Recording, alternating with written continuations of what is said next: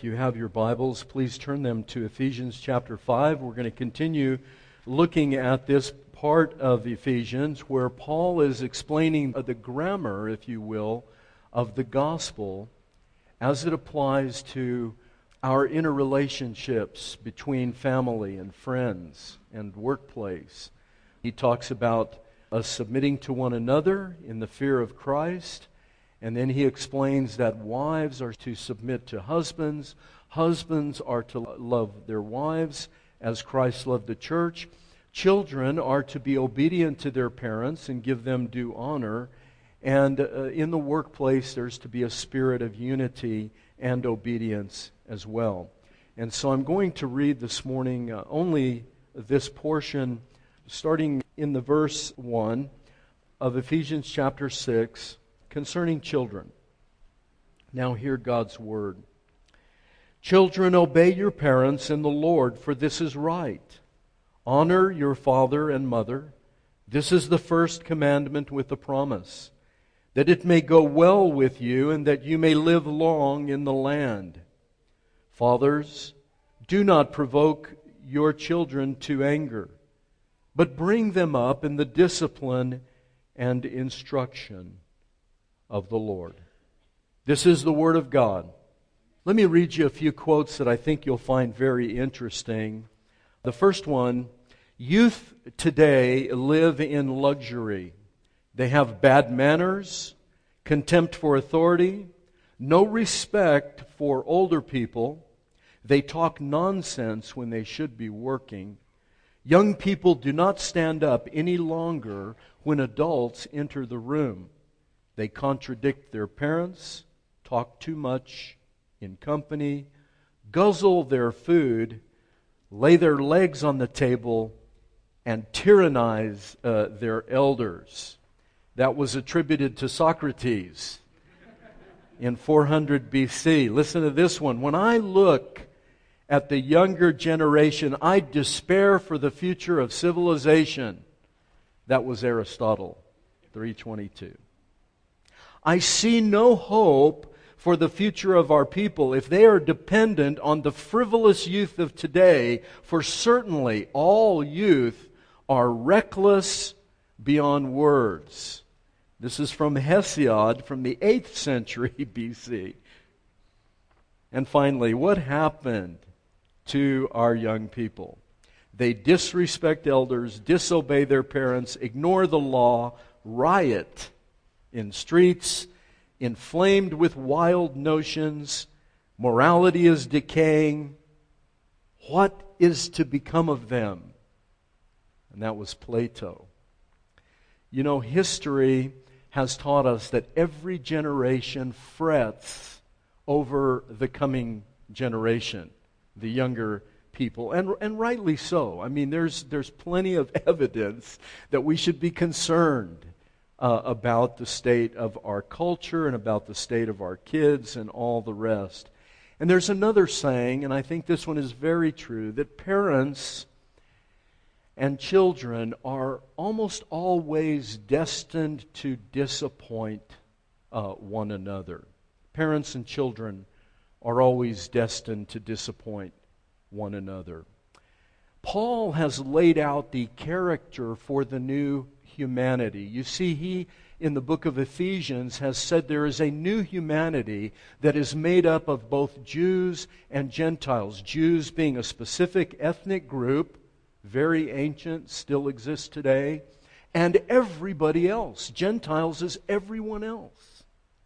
And what Paul is saying is that God, through His Son Jesus Christ, through the gospel of Jesus Christ, through actually the veil of His flesh, which we mentioned this morning, His very body became the vehicle by which men and women of different races and backgrounds and socioeconomic levels come together and become one new humanity. And then Paul chooses, under the inspiration of Holy Spirit, to give that new humanity a new grammar, a new way of speaking, a new way of acting, a new way of understanding its place in the world. Very unique and yet very much the same as what the rest of the world understood to be true.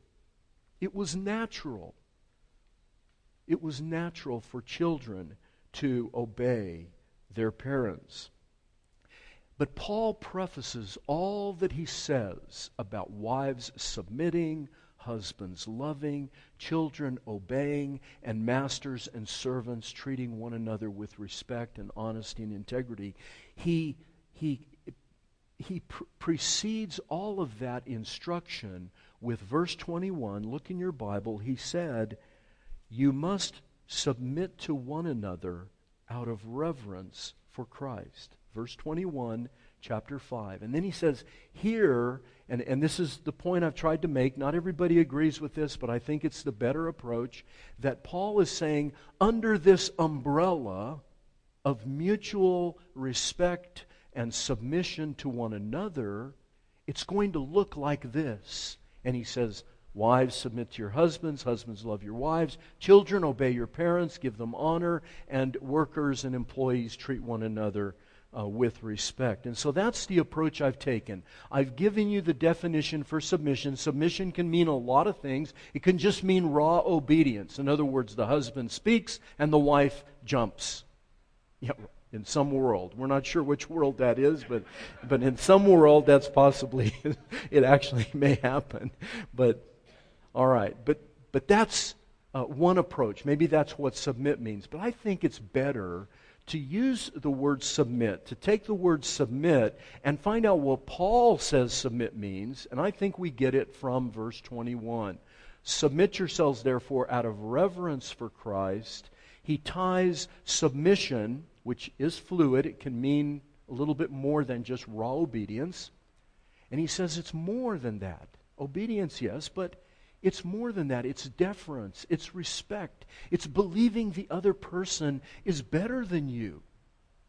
And so as a wife submits to her husband, she's doing it out of humility, out of deference, out of respect for Christ. And that's her approach to her husband. And the flip side of that is the husband is to love his wife. His submission, if you will, to Christ is going to look like love and service and sacrifice to his wife. And now we come to the children. And children, what Paul means by children, he's not talking about the little bitty ones that, they need more hands-on. You've got to hold them. You've got to keep them from running in the street. You say no, but sometimes they don't really know what no means. And he's talking about older children. Children that can be reasoned with. And don't think, parents, that you can reason with your 2-year-old. They don't know what really tomorrow means. Right? Now, I know that everyone here has exceptional 2-year-olds that can already do higher calculus. But no, the reality is we need to approach children at age-appropriate levels, and there are stages they go through. And if they can be reasoned with, you reason with them. When they can't, well, then you just have to hold them back from eating the whole gallon of ice cream. So what is this character of the new humanity, particularly with respect to the youth?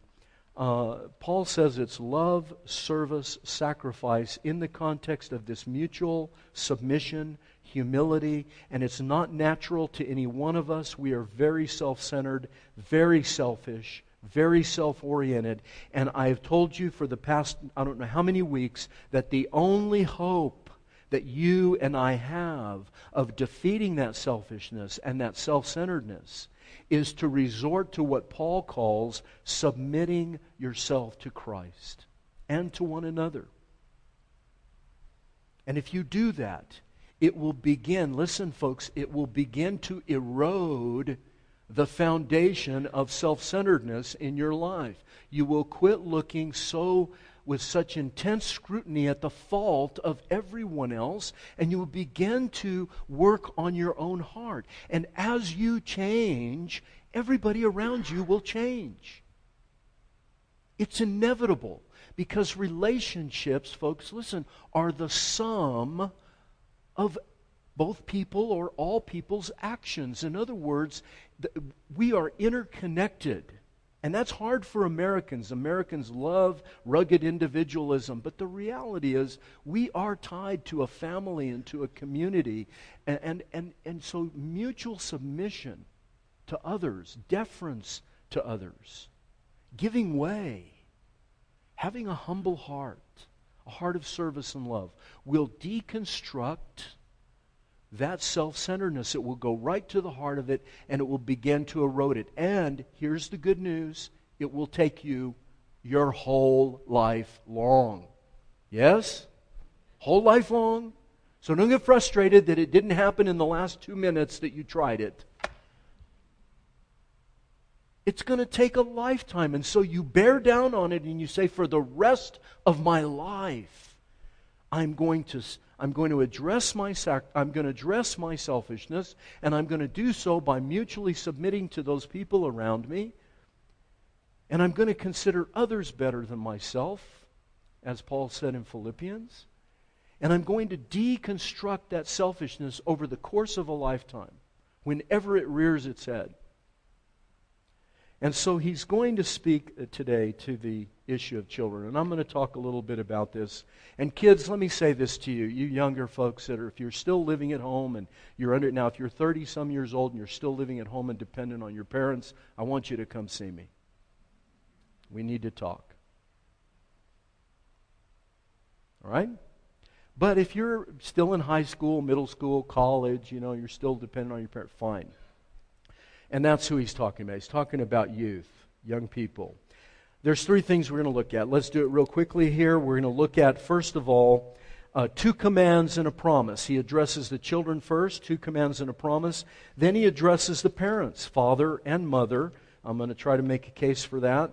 2 commands and a privilege. So first, 2 commands and a promise to the children, 2 commands and a privilege to the parent, and finally, we'll take a look at the perfect child. And it's not yours. The perfect child. Okay, let's look at the 2 commands and a promise. This is found in verse 1 through 3.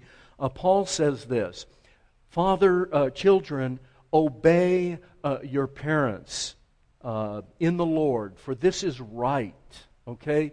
And what he is saying, he uses a word, obey, and I won't go into all of the details, but he uses a very strong word which is stronger than submit.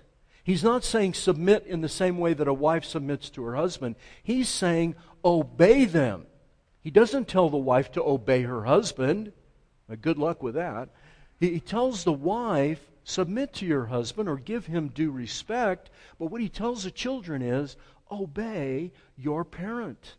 And he gives a very strong word. That word means that there's a willingness of heart and mind. There's an inclination in the child. I will do this. I will not do it holding my nose. Right, kids? I won't do it holding my nose. I won't do it with resentment in my heart. I won't do it with anger and passive aggressiveness. Okay, fine, I'll clean my room. That's not the way. The way is I will do it willingly. There's a shift in the heart of the child, one in which he acknowledges the place of the parent and says, I'm going to do this willingly, even if I don't agree with it. I will do it willingly. So what it is this, and I'm going to give you a phrase that I don't know, maybe I came up with it or maybe somebody else came up with it. It really doesn't matter, but it's a good phrase. Active listening. In other words, what he's telling the children, and this applies to the adults as well, there's a kind of listening that we do where we're really not hearing, right? We're listening in order to formulate a response. Are you that kind of person? I'm very often, I'm mea culpa, I do it. Sometimes I'm listening, somebody is telling me something, and I'm not really listening to what they're saying. I'm already formulating my response. Are you with me? My response is already being created in my mind. I'm really not hearing what they're saying. And so when they finally finish with what they're saying, I really have not heard them. I've really only heard my response. And so my response often doesn't... Look, couples, don't you have this problem where you have trouble communicating? You say one thing and, you say tomato, and what does your husband say? What?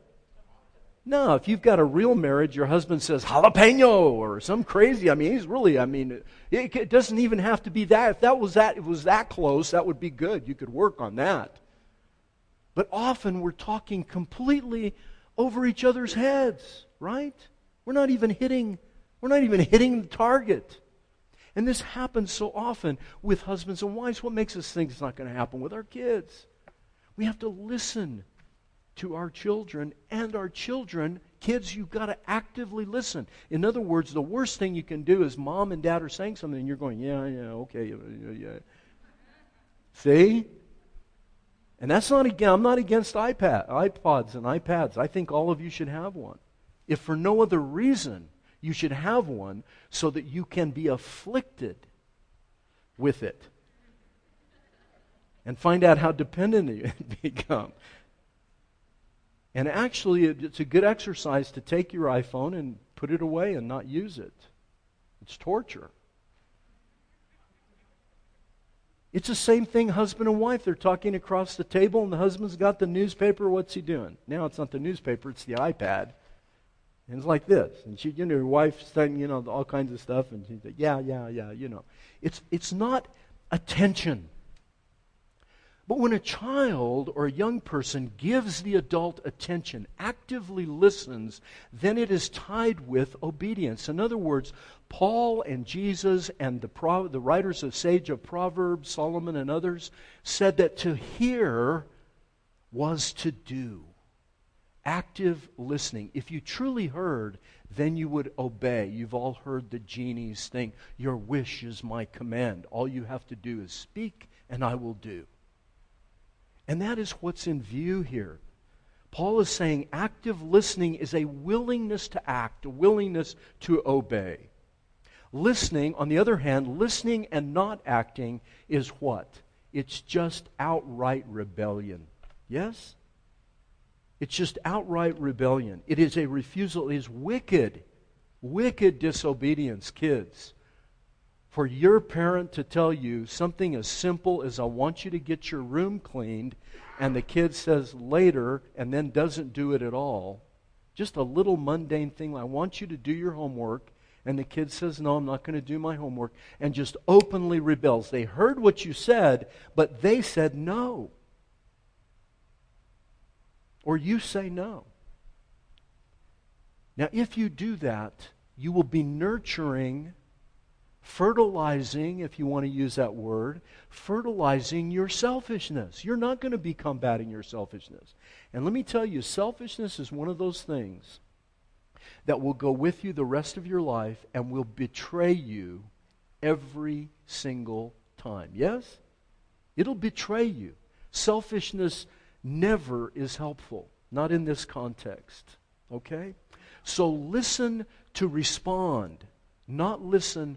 Listen to hear, not merely to respond. Jesus said it this way: he that has ears to hear, what? Let him hear. He wasn't saying that they weren't hearing him. He was saying, listen. Listen to what I'm saying and act on what I'm saying. In other words, do what I say. Don't just hear it. Let it go down into your heart. In fact, take it into your heart. And it will make all the difference in the world. Very quickly, some scriptures from Proverbs. Here it is. Paul is channeling the sages from Proverbs here. Hear, my son, your father's instruction. Forsake not your mother's teaching. This is why I include, when it says of fathers, don't provoke your children, I think he's talking about fathers and mothers. There's this unification of the two thoughts, even though he just says father. Hear, my son, your father's instruction. Forsake not your mother's teaching, Proverbs 1:8, right at the beginning of Proverbs. Hear, O sons, a father's instructions. Be attentive. There it is. Be attentive. Don't just hear, but actually do. Attention means you get up and you do. Hear, my son, be attentive to my wisdom. Include your ear. How do you like that? Incline your ear to my understanding. It's not just the auditory mechanism, it's actually hearing with your heart, mind, and your will. Do you get that, young people?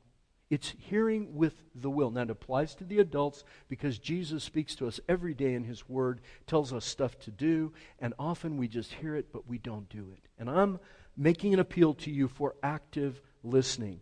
Obedience is active listening. Active listening is obedience. That's what they are. Okay. Now, there are some qualifications that Paul gave, and let me give them to you quickly. Obedience, listen, young people, and listen, parents. Obedience is not unconditional. In other words, the kids, you don't have to do everything your parents say. And parents, your kids don't have to obey everything you say. And here are the qualifications. Paul makes it very clear. He said, obey them in the Lord, number one. And number two, he says, obey them because it is right. So he appeals to natural, what we call natural revelation. He appeals to general revelation. He appeals to special revelation, the Bible itself. Paul is saying the qualification for obedience is God Himself and God's law. So, the example is you tell your child, okay, after church today, we're going to go down and rob this restaurant. Okay, it's kind of silly, but that's the idea. What do you do, kids? What do you say? The question is, what kind of gun do I get to carry it?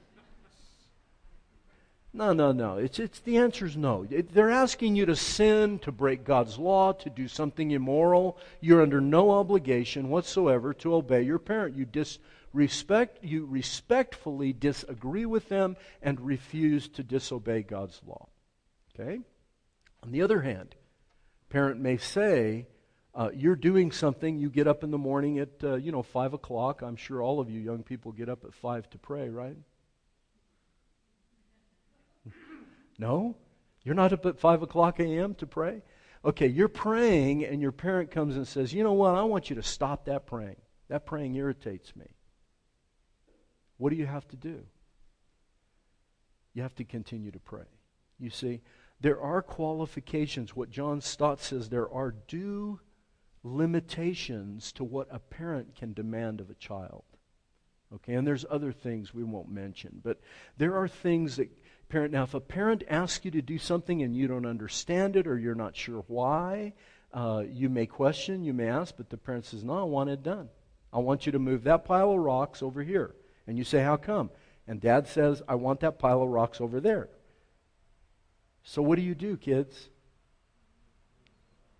What? You say yes. Okay, I'll move the rocks. I don't need to know why. Dad wants me to move the rocks. Mom wants me to clean the kitchen. She wants me to cut up the vegetables. Whatever that case is, I want you to turn off your iPad when we're having dinner at the table. We need to actually see you eating. We need to know that something's going in behind that little machine. So put down the iPad, please, for dinner. But I want to make it. No. Parent has asked, you do. It's reasonable, okay? So you are to obey. There are those qualifications, but they're rare. So don't start rolling them out and saying, Chuck told us at church I don't have to obey you. Don't do that. Please, I want to keep my job. All right. So no, there's some qualifications, but they're rare and they have to do with sin, and you'll know what they are. Okay? And if you're confused, ask somebody. But so there are qualifications. So that's obedience. What about honor? One commentator, I love this, honor means that frame of mind from which obedience proceeds. In other words, honoring a parent means that you give that parent their rightful and due place. And you say, the parent may not have earned it. Maybe they've been a bad parent. Maybe they've been kind of a lousy parent. Maybe they've made a lot of mistakes. But the child, the young person, and all of you young people are capable of doing that, saying, you know what, I don't agree with my parent. I don't even like my parent right now. You will like them later. Right now, I'm kind of angry at my parent, but I am going to give them willingly because God has told me to. I am going to honor them. I'm going to have a frame of mind in which I respect and honor them in this way. That obedience will flow from that posture. It's giving them respect and their rightful place. Now, why is obedience? Listen, kids, this is pure gold. I should charge for this. This is pure gold. If you will take this into your life and into your heart, take it serious and start working on deconstructing the selfishness that's already there. If you'll do it, it will reap benefits for you that you cannot believe. And you won't have to be 60 years old like me and still trying to figure it all out. Here it is. Why? Why be willingly obedient? Why give honor to your parents? Even sometimes when they don't. Why do it? Number one, it is the highest form of love and respect you can give your parent. You say you love.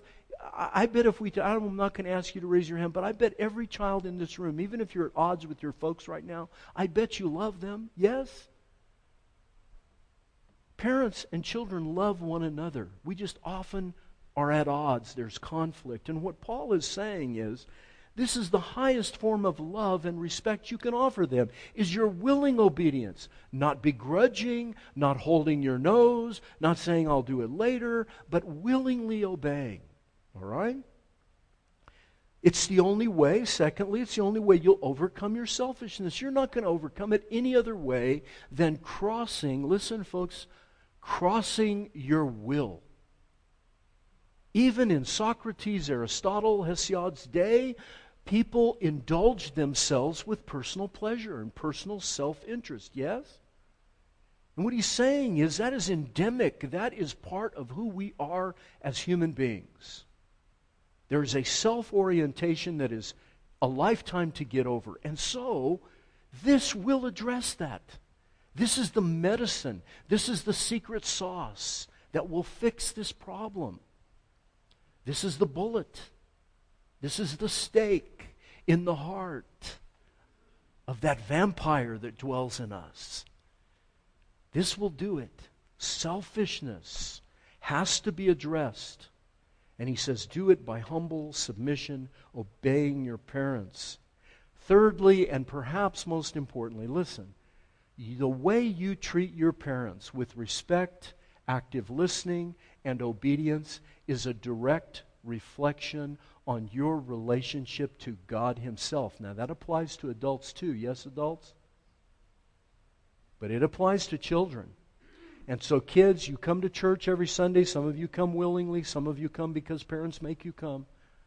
But don't tell me I love Jesus, but I disobey my parents. Yes? And adults, don't say I love Jesus, but I disobey Him. Yes? Do you see how nutty that is? That's the highest form of love and respect that you can give. Your relationship to God Himself is directly tied to how you treat your parents. And so this is of immense importance. And so Paul and God the Holy Spirit, through his own words, said this is the first commandment with promises. He quotes Exodus chapter 20, the Ten Commandments, and he quotes Deuteronomy chapter 5. He quotes the law, and he says this is the first commandment with a promise. Now what he's saying is this, listen carefully. The promise, kids, is not the motive. In other words, God is not dangling in front of you a carrot and saying, if you obey, I will give you long life. Like trying to motivate you to be obedient. The motive is what? What is the motive for obeying your parents? It's in verse 21. What is the motive for obeying parents? Say reverence for Christ. Everybody say it. Reverence for Christ. That's the motive. I reverence Christ. I love Jesus. I respect Him. I honor Him. I obey Him. Therefore, I will obey my parents. And so the promise of long life and blessedness in your life is not the motive. It is the result. It's the result. What God is saying to you is you can have a life. Now, you may have a life full of trouble, a life full of trauma. You may not live till you're 85 years. I don't know what all that is. But what God is saying is, I will give you a life of blessedness in which you can rest secure that you are pleasing me and doing what is right. Do you see that? So important, so important. And honoring parents is different than obeying them, yes? Now, I'm old, and my parents can call me and tell me, I want you to do this, and I can say no now. It's very difficult, but... but, I mean, when you get married and you grow up, you create your own DNA, right? And so obedience, child is not necessarily talking about an older person. But honor, you can always honor your parent, yes? Always. I mean, my parents could have said, I'm going to Orlando, I'm going to go study in seminary. My parents could have said, no, you're not. In fact, my grandfather said, no, you're not. And in I'm from the Middle East, my family's Lebanese, and when the father, the paterfamilias, when he said no, what did you do? Did any of you wonder why all my family drive white cars? Have you noticed that? There's a cult of white cars in my family. No one has a different car. My brother David finally bought a black car. Thank you. Thank you. And my dad, he got a silver truck. Thank you. See, enough time passes, you can actually start disobeying. But for years, my grandfather, if you showed up with a car any other color than white, the sky would fall on you. What color is that? Change that car. He actually made people take their car back to the car dealer and get a white car. So you go to our house, everybody's car is white. The white car cult. I have a white car. Okay, so I want red. Do you have to obey your parent? No. Now, if you're 17 and you're getting ready to buy your car and your parents are helping you pay for your car and paying for all your living so that you have money to buy the car, and they tell you no red car, you're going to get a white car, what do you say? You say, thanks for the white car. Okay, you get the picture? But you can always honor your parent no matter how old we are. And so, you get older and your parents are still alive. My parents, thank God, are still alive. I want to honor them. So, confront your selfishness through submission, respect, and active listening for the kids. That's how you do it. Now, quickly, let's move to the fathers, and I hope I can finish this. If I can, I might have to make it up. But fathers and mothers, 2 commands and a privilege. So the promise you heard, the 2 commands. Now he says this, one is negative, one is positive. Don't provoke, he said, fathers, and I'm going to say and mothers, don't provoke your children. What provoke means, this word in Greek means don't incite them to anger. Don't frustrate them. It actually means frustrate or exasperate. Now here's the point. You can frustrate. Parents often don't know that they're frustrating their children. But I'm going to try to help you because I frustrated my children. I know exactly what it is. Frustrating your children is simply this. It is having unmanaged expectations. Are you listening? Parents, say something. Are you listening, parents? Yes. It's having unmanaged expectations. Here it goes. Here's the story. You're at the hospital and out came this baby. And they bring you this child. And you look at the child and what do you say? This child is the most beautiful child ever born. Actually, they're pretty ugly.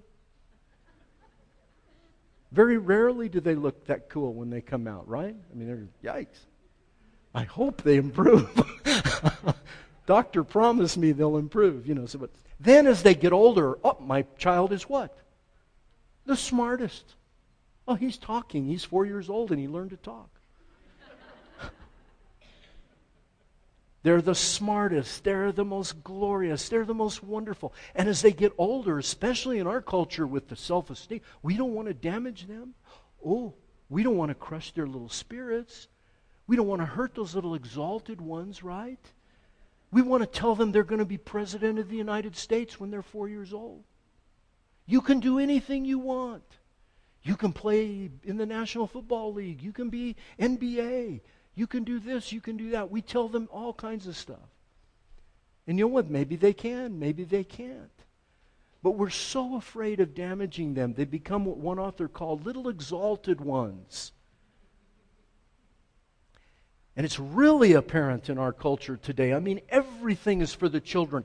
Parents just totally devote themselves. And some of you do it. I hope you're squirming a little bit. Some of you devote yourself entirely to your children. And there's nothing wrong with that until they become an idol. In other words, if they're not happy, okay, your child's not happy because things are just not going their way. What happens to you? Ask yourself that question. And many of you would have to say, I'm unhappy too. Suffering is sometimes good, yes? Why do we think suffering is good for us and not for our kids? Sometimes they need their wills crossed. Sometimes they need to be told, here's a great word to learn, parents, for your children. What do you think? Take a guess. What do you think I'm going to tell you to tell your kids? No! No, you can't have the iPhone 6 Plus. We'll buy it for Pastor Chuck, but not for you. All right, come on.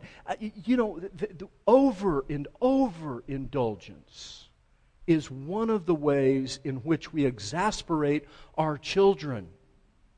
They don't have to do anything. They just sit around all day. Some of them play video games. They don't have jobs. They don't work. They don't do anything productive.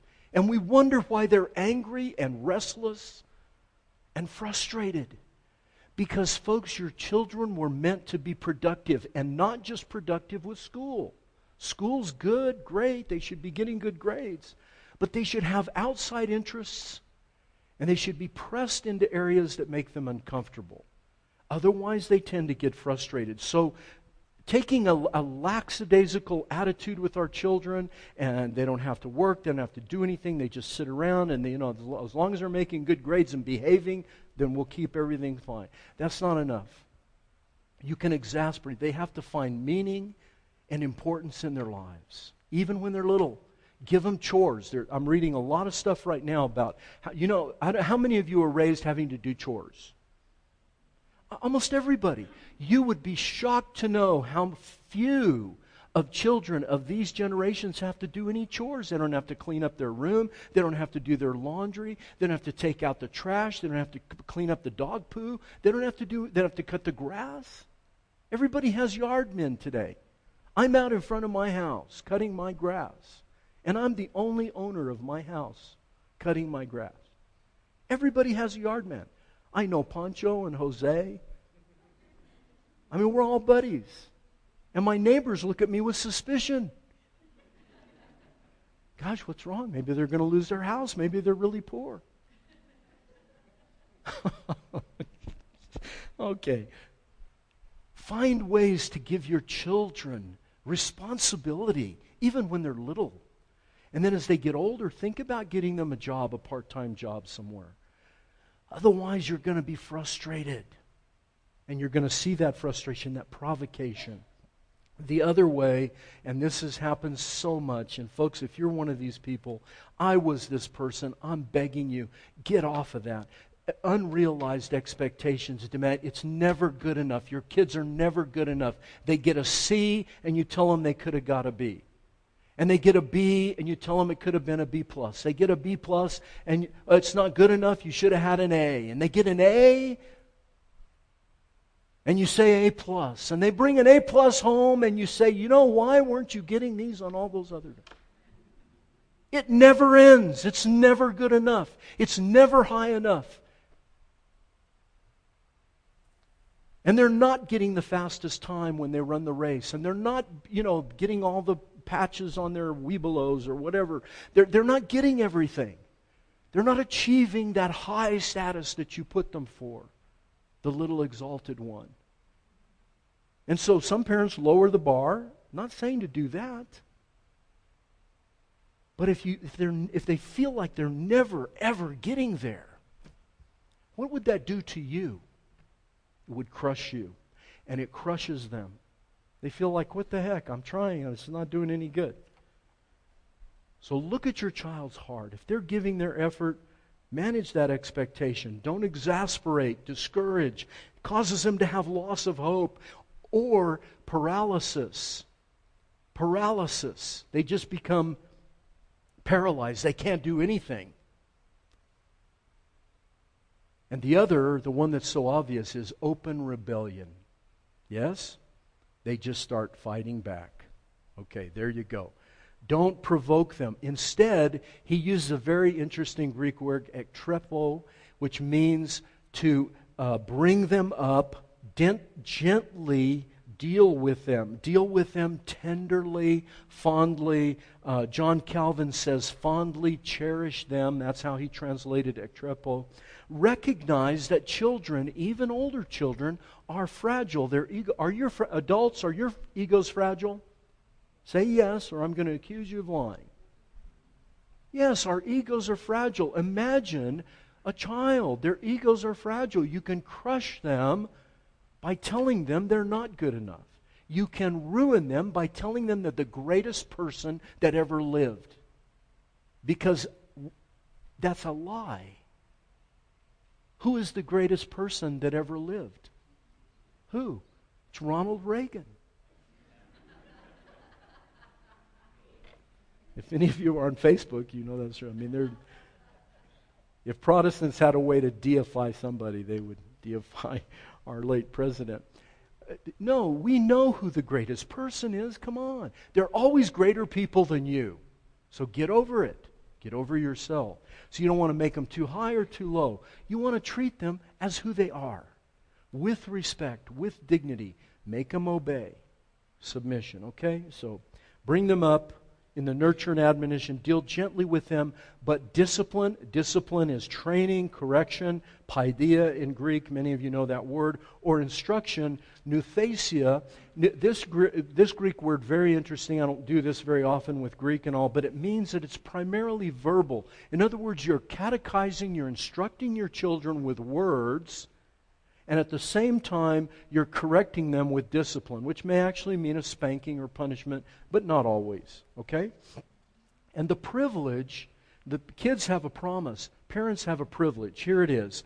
To train up a child, even when he is old, he will not depart. You see, Paul reverts to that scripture in Proverbs 22:6, which many of you are familiar with. And I need to say a couple things about this, and then I need to finish because time is running short, okay? The parent's privilege is this: train up a child in the way that he should go, and when he is old, he will not depart from it. Okay? Let me say a few things. This could be understood. It's terribly difficult to translate this in Hebrew. The very best Hebrew scholars have difficult translating it. It could be positive. In other words, train up a child in good ways and he will continue to go in the good way. Right? It can mean train up a child in his rebellious ways, and when he is old, he will not depart from that. It can mean either one. And it may be that way on purpose because what? Both are true, yes? So the language may be intentionally ambiguous for that reason. So that's number one. It could be positive, could be negative. The other part is, and some of you parents need to hear this, and please, I say it with all humility, but I'm going to tell you straight up. This is not N-O-T, not a promise or a guarantee. None of the Proverbs are promises or guarantees. Yes? Somebody say yes. They're not. Proverbs are not promises. What are they? They're proverbs.